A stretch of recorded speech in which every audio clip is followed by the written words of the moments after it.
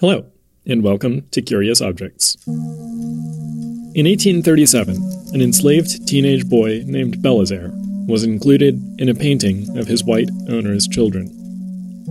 This year is the 200th anniversary of his birth. Last time on Curious Objects, we tried to learn and understand what we could about Bélizaire's life, who this person was, and, to the degree we can ever know this, what kind of life he experienced. But everything we know about Bélizaire's life is just the beginning of the story of this painting. It's been 185 years since it was painted, and, well, it's been a long 2 centuries. The fact that it was rediscovered at all could be reasonably described as a miracle.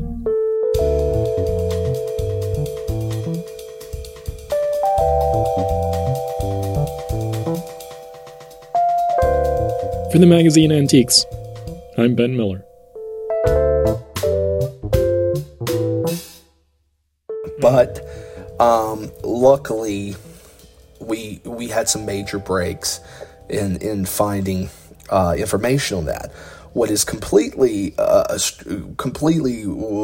shocking were a number of things that occurred that they weren't coincidences. It's like they were meant to happen. I keep saying that, and I know it sounds foolish to sound superstitious, but the way these things happen, there's no way that's just happened. Yeah. It's almost as if, if I were a superstitious person from Louisiana, I would say the ancestors were guiding us. So, first, yeah, I know that feeling.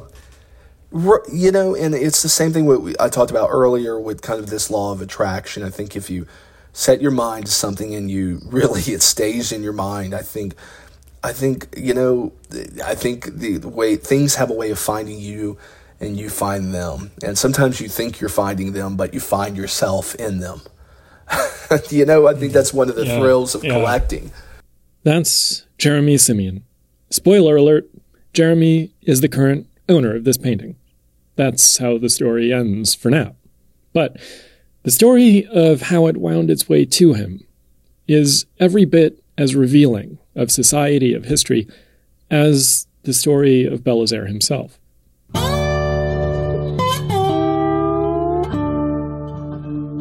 So, let's go back to the beginning, to the French Quarter of New Orleans in 1837. To a prosperous slave-owning household, to the Frey family, and its patriarch, Frederick Frey, to his children, Elizabeth, Leontine, and Frederick Jr., to the enslaved teenager named Bélizaire, and his mother, Sally. Let's go back to the forest, the swamp, the bayou that makes the backdrop for this extraordinary painting.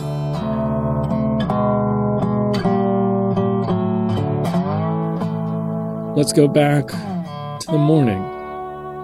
Or maybe it was an afternoon.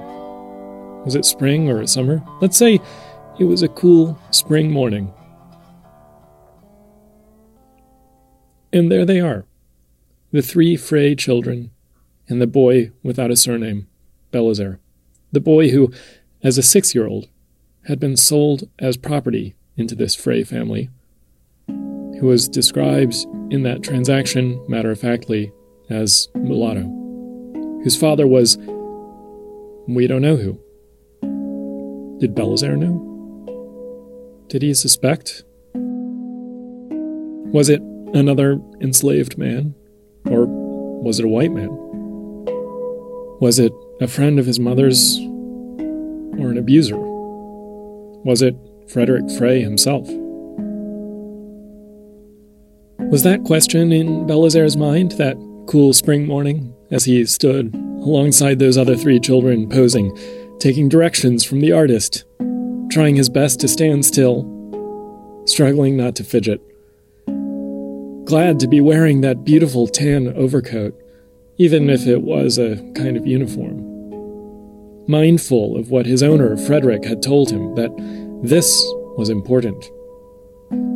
That this man wasn't just any artist. This was a great French painter, newly arrived in New Orleans, and that It was an honor to be painted by him.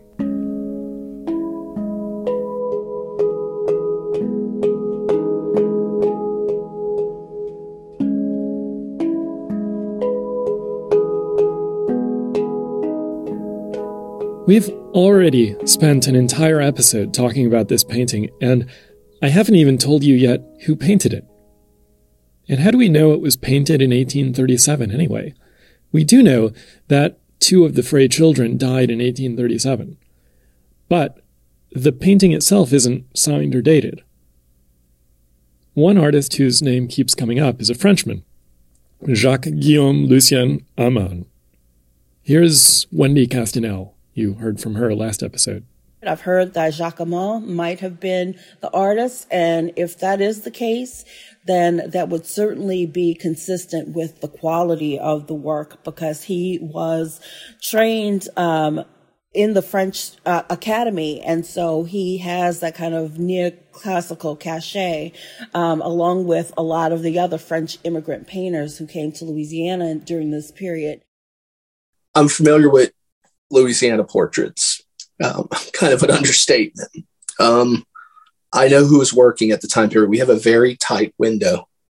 Amann arrived in Louisiana about 1836. That's when we start seeing his first signed works. Okay, we know that there's this period by 1837, 2 of the sitters could not be depicted unless it was posthumous, and then I think we would see evidence if that were the case. Yeah. Okay. So when we look at who's in Louisiana at that time period, and we consider the other artists, maybe a John Joseph Beauchamp. Some people have said Franz Fleischbein, but it's not Franz Fleischbein. It's not John Joseph Beauchamp. You don't have to take my word for it. I can tell you I have 5 Beauchamps, which I love. And I would love for it to be by John Joseph Beauchamp. He's the first painter I loved as far as Louisiana portraits, and it was the first ones I added to the collection. We bought 2 at auction. Franz Fleischbein, I would love for this to be number 28 of the known Franz Fleischbeins, and it would be so great. Franz Fleischbein could not paint this. He couldn't. He wouldn't have the ability to do this. When we look at certain aspects of the way the sitters are posed, well, I call this the suspended hand, especially of Frederick Jr. It's a dead ringer for known Amann paintings. Okay, the pose of the little girl. That's another dead ringer of another painting of Amann. And some people say, well, it doesn't feel as finished as an Amann painting. Well, Amann worked from 1836 to 1856, and there's quite a bit of spread between that. And there's some inconsistency. In the early paintings, there's not as much modeling and glazing, and this falls right in there. But ignore all that. Let's just throw all that out. This guy thinks it's by Amann. The only other painting that descended in the family that was also donated at the same time is signed Jacques Amann. I don't know, dear listener, if that's enough to persuade you, but I'm pretty well convinced. Hence the cool spring day in 1837 and Bélizaire listening to a Frenchman chiding him and the other children to "Arrête de bouger."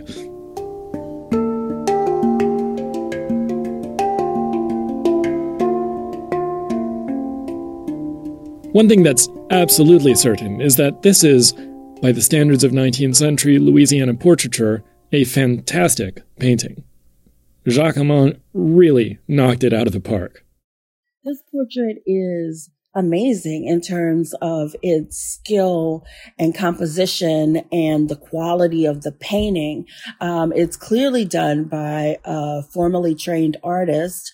The proportions, the care of the clothes and facial features and the composition and arrangement itself, the combination of the landscape and the group portrait all mark this as being done by a highly skilled painter who has had a lot of experience with portraiture and with landscape, and who has trained.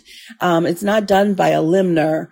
It is such good quality. From the moment Aman brushed his final brushstroke onto this canvas, up until 1972, the painting is a ghost. There are no records, no photographs, no catalogs, no probate documents. For 135 years, we're left to speculate. There are just two things we know for sure. First, it stayed in the family. When the painting did emerge in 1972, it was in the possession of Frederick Frey's great-great-granddaughter, Audrey Grasser. And second, at some point in that period, Bélizaire was erased. Because the painting that emerged in 1972 was a portrait of the three Frey children and no one else. So the painting was donated to the New Orleans Museum of Art in 1972. And there was a Times-Picayune article, actually, that I would discover in 2022, or 2021, really, where the person who donated it, which was Mrs. Audrey Grasser, they wrote an article about a Mrs. Audrey Grasser donating two paintings to the New Orleans Museum of Art. One of them was the painting of the Frey children and Bélizaire. Of course, Bélizaire was covered up, though ghosting through. And the other was a portrait painting of a lady who we've also figured out the identity of her. And in any event, the article talks about how these large, it essentially was kind of like one of these articles like, oh, these large paintings are so hard to fit in modern homes, 1970s homes, and museums are great places for these, and this is a perfect thing to do if you find yourself in this situation. But what was fascinating about the article is that they noted that there was a figure ghosting through, and Mrs. Grasser said that was an enslaved person who was a playmate of the children. It's really interesting because she had no clue who the children were, but she remembered the story of an enslaved person being painted out after making the master upset. And they actually noted in the article that with conservation or restoration, this figure could be brought back into the composition. I want to pause here and just point out the irony that one of Audrey Grasser's ancestors had gone to great trouble to erase the memory of Bélizaire from this family portrait, only to have Audrey herself still talking about him in 1972. Of course, she had forgotten his name or never knew it to begin with, but it's clear that Bélizaire never really left that family. That despite selling him off to Evergreen Plantation on Christmas Eve of 1856, despite defacing the masterpiece family heirloom by painting over him, they never quite managed to purge Bélizaire even from their own memories.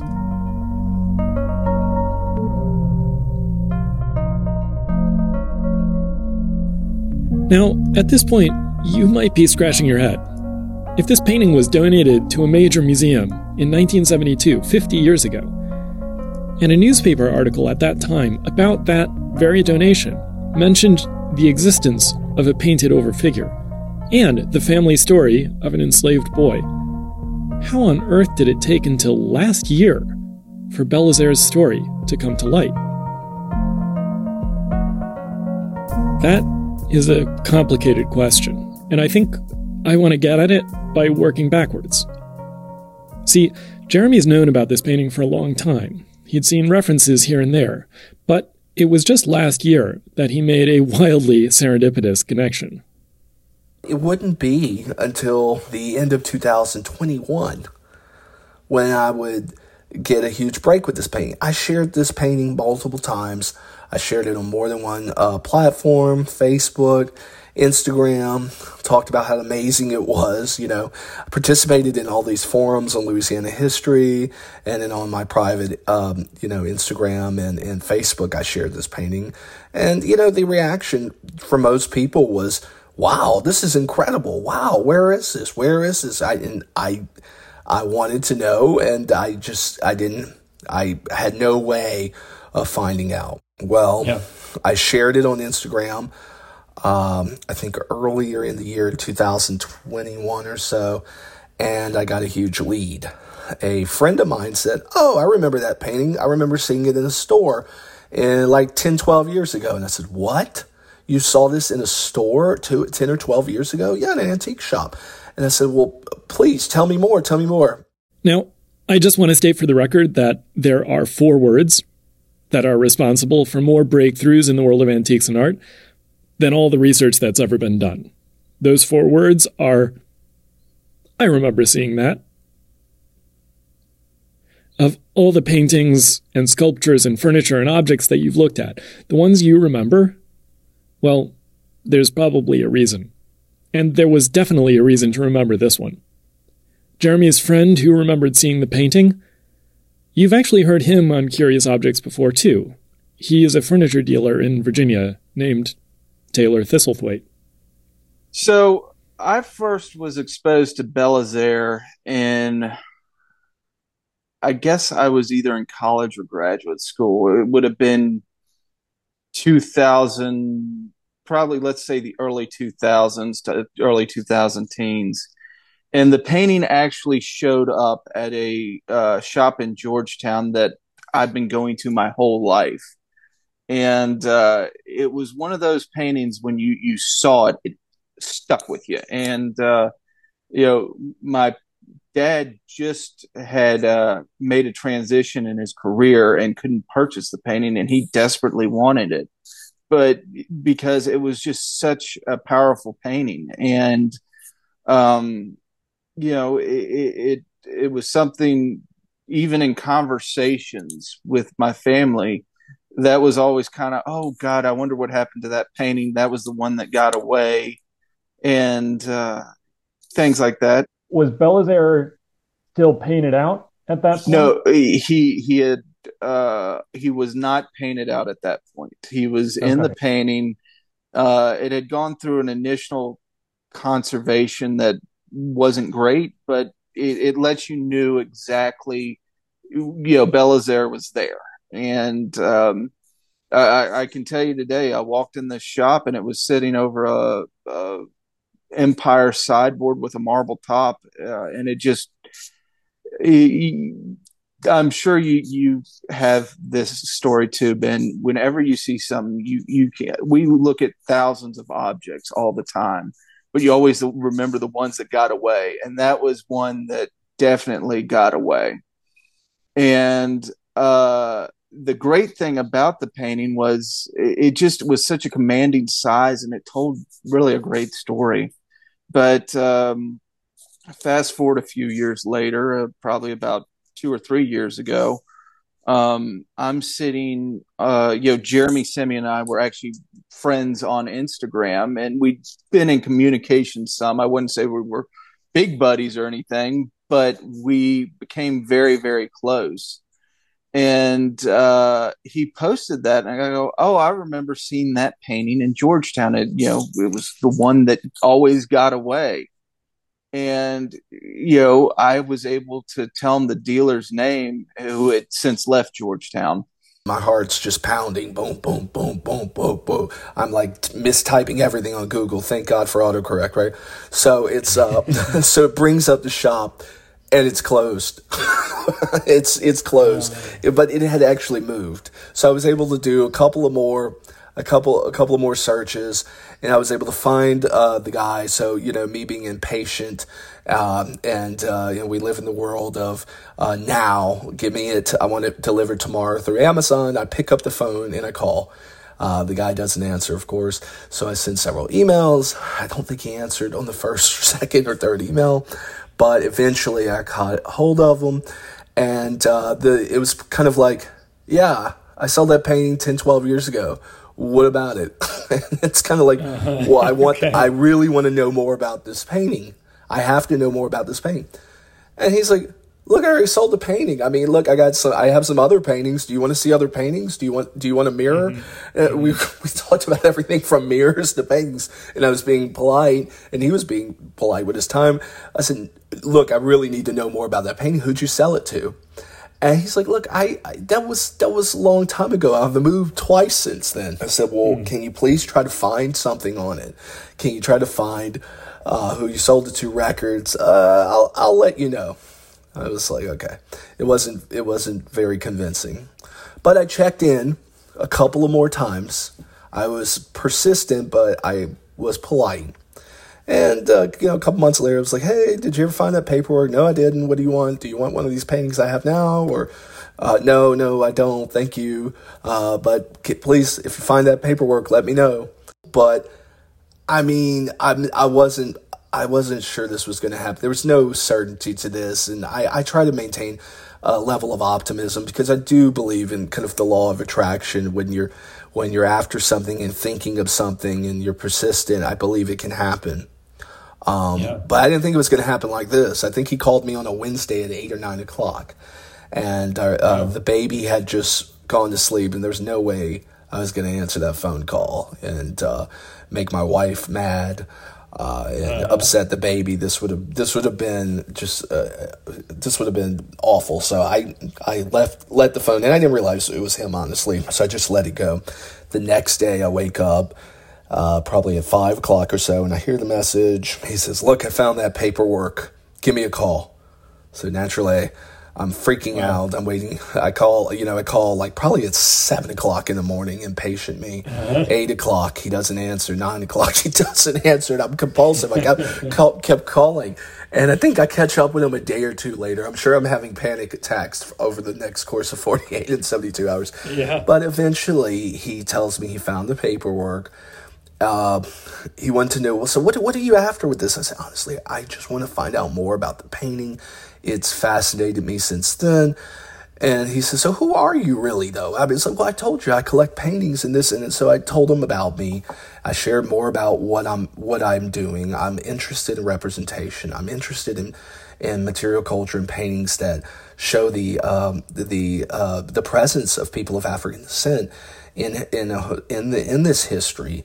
And so he said, okay, well, look, I'll reach out to the person. Okay. So the guy calls me, and says, look, I've been in contact with that customer I sold it to. They still have the painting. I said, well, that's good. That's great news. Can I get pictures? This is really what I was after. I was after pictures. And this kind of turned into, well, are you interested in the painting? I said, well, I'm interested in learning more about it. Long story short, and really doing the Cliff Notes version of this, he was able to talk to the owner of the painting, and the owner pretty much said to me they never felt like they really owned this painting. They always felt like it was kind of waiting for something. They said when they retired, they were hoping to do the research on it. And I said, well, listen, this painting has fascinated me since 2013. And I've been looking for it, really, really looking for it since 2015. And we were able to talk about that, and we came to a deal. They thought it belonged, back in, I wouldn't say permanently back in Louisiana, but certainly back south. It was way up north. It was in Washington, D.C. It was not even in the South, And so we were able to work an agreement out, and I called Taylor Thistleway again. I said, Taylor, you never believe it. I found that painting. I need you to pick it up. And he said, what? He's like, what do you mean? I was like, look, it's in Washington, D.C., man. This is too big for UPS. I can't just, I can't go up there and do that. I mean, you don't live so far. He said, well, you'll never believe this, but I'm actually going to be in Washington, D.C. on Wednesday.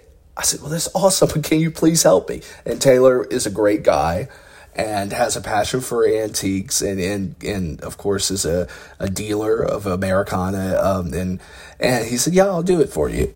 Jeremy made all the transactions and everything, but I went and picked it up and for him, and it actually lived in my house for about a week or two until we could get shipping arranged. And it was kind of like seeing an old friend again, because it was that one thing you always dreamed about.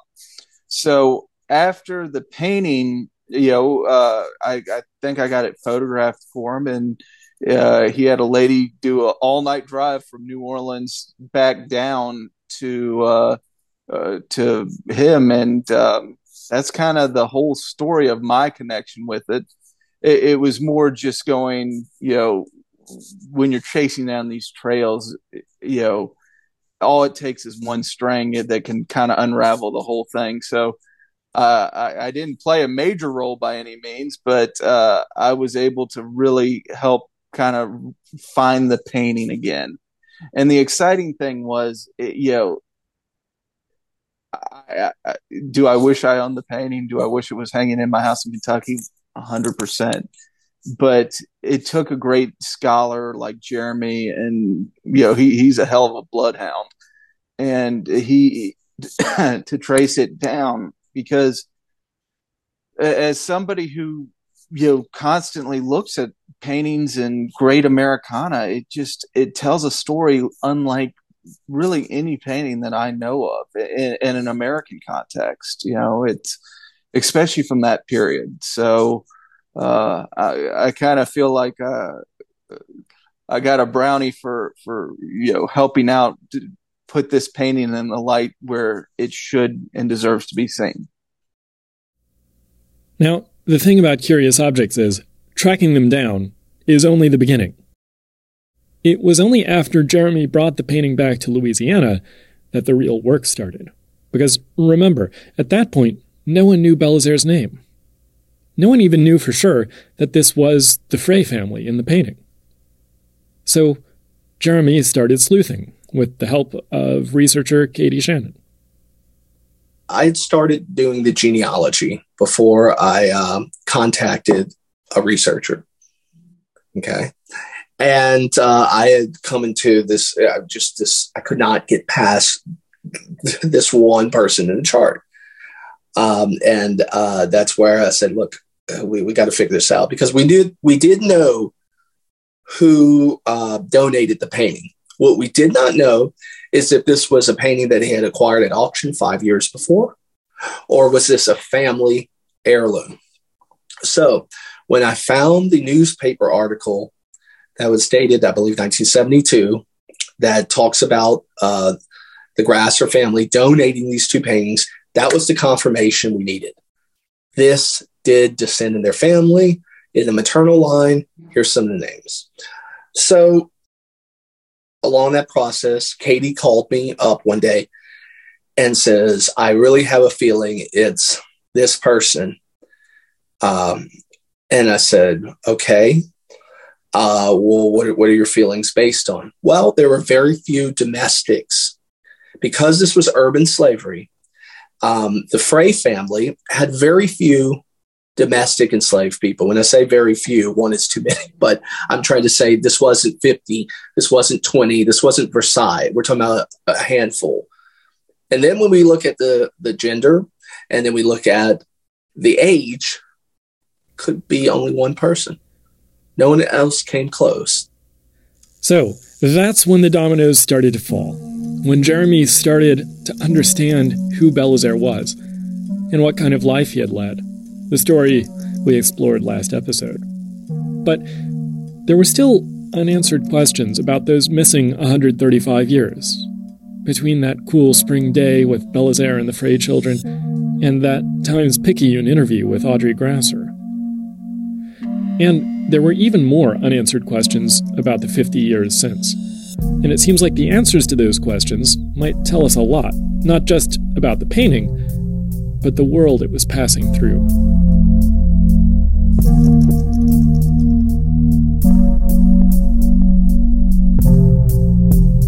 Here's Wendy Castanel once more. Personally, I think that this portrait is kind of a perfect encapsulation of everything that I love about Louisiana history and Louisiana race relations, and Louisiana visual culture. And this portrait is a very beautiful example of Louisiana portraiture and the richness of Louisiana history and culture that is available for us if we peel back a few layers and continue to do the research and do a little bit of digging. I love it. The first layer that had to be peeled back on this painting was the paint itself. Because when the painting left the storage room of the New Orleans Museum of Art in 2004, and we're going to talk about that in just a minute, Bélizaire was still painted over. By the time Taylor Thistlethwaite came across it, one round of conservation had already cleaned up the painting and revealed the figure of Bélizaire. But after Jeremy acquired the piece, he sent it to a conservator named Craig Crawford for a second, more intensive restoration. So when the painting came in, it was clear that the person had done a very good job. In fact, I even reached out to the person. I spoke to them. And it was an earnest job, and they did a good job. But they were very, very careful and conservative. And it was apparent to the eye. You could see old discolored varnish kind of haloing around his head. And you could also see where there was in painting blended with older kind of discolored varnish. So it was a risk to clean this painting. But Craig examined the painting several times. And he's somebody I trust. He's worked on a number of paintings, and he's had great success with removing overpaint, and even with bringing back pieces or elements to a composition that had been erased. So it was a leap of faith and trust, but I had no idea what was going to happen once cleaning. I mean, really, literally, we had no idea if we were going to find the figure at 20% there, 30% there. What was your sort of, when you finally saw it unveiled, so to speak, what was your impression? Well, so Craig and I have a pretty good relationship, and he knows I don't scare easy. So he actually kind of kept me in the loop as he was cleaning. So I did see it, with overpaint removed. The biggest losses were in the hair. And that was something the last conservator had talked to me about, and said that it appeared that was done intentionally. That was, from what I understand, from her opinion. And so the biggest losses were in the hair, but the face was very much there.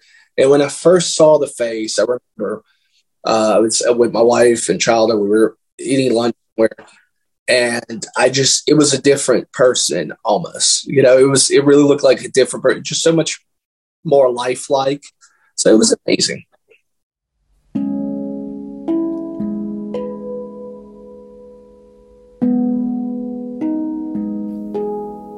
So finally, in 2021, that necessary restoration work was done. That was 17 years after leaving Noma's collection, and that was after spending 32 years in the collection, with Bélizaire still painted over entirely.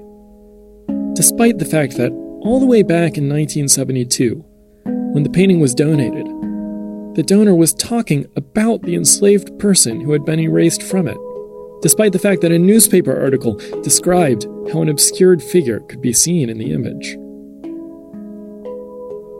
Nevertheless, in 2004, without having done any restoration work, the museum decided to sell Bélizaire. They sent the painting to Christie's.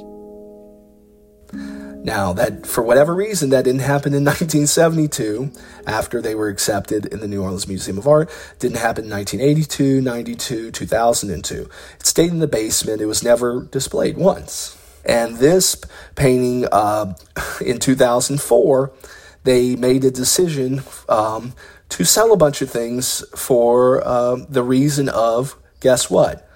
Accessions. So they deaccessioned this piece to acquire new pieces. And for whatever reason, the notes say, because I was able to, after being politely persistent as I was earlier, I was able to get the records from the New Orleans Museum of Art. That was not an easy task. I was able to get those records, and I believe the reason, and I'm loosely quoting, it said no longer relevant. This piece was, for some reason, no longer relevant. So they decided to deaccession in 2004, and strangely enough, they did not sell it locally in Louisiana, but they shipped it to Christie's. And it was no reserve, and it was only two pieces they sold at Christie's. Very strange. I asked the museum about that deaccession, because one of the fundamental questions about Bélizaire's memory is, okay, we can understand and grapple with why Frederick Frey's descendants might have wanted to erase it, but for over 3 decades, this painting sat in storage in a public museum whose curatorial staff was certainly aware, or certainly should have been aware, that an enslaved person had been painted out of this masterpiece.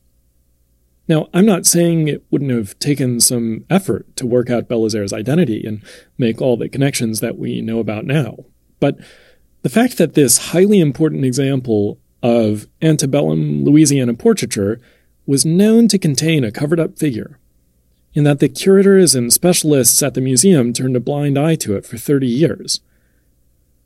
To me, that sounds like a loud, ringing alarm bell.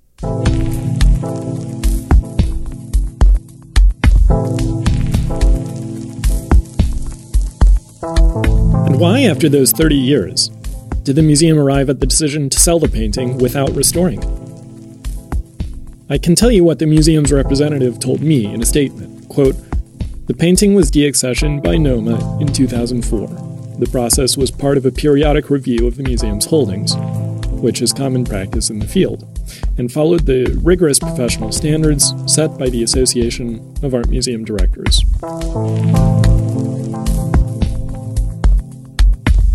That's not a whole lot to go on, to be honest. But it's been 20 years, and it's hard to say what the museum personnel were thinking. Maybe they were having trouble reckoning with the complex racial history the painting signifies, and thought it would be easier not to own it anymore. Or maybe they were focusing on their international collections and didn't have much interest in a regional painting. Or maybe it just seemed like an old dusty picture and no one had bothered to try and figure it out.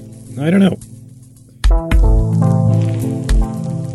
I do know that in 2019, the museum exhibited a show called Inventing Acadia.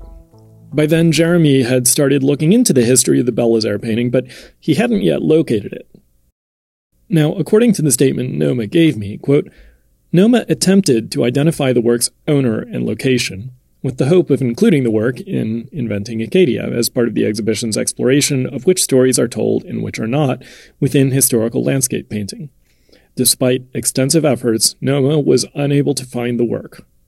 While it was not possible to include the painting in Inventing Acadia, the museum published images of the work before and after restoration in the exhibition's catalog and in a text panel in the galleries that recounted its story as it was understood at the time."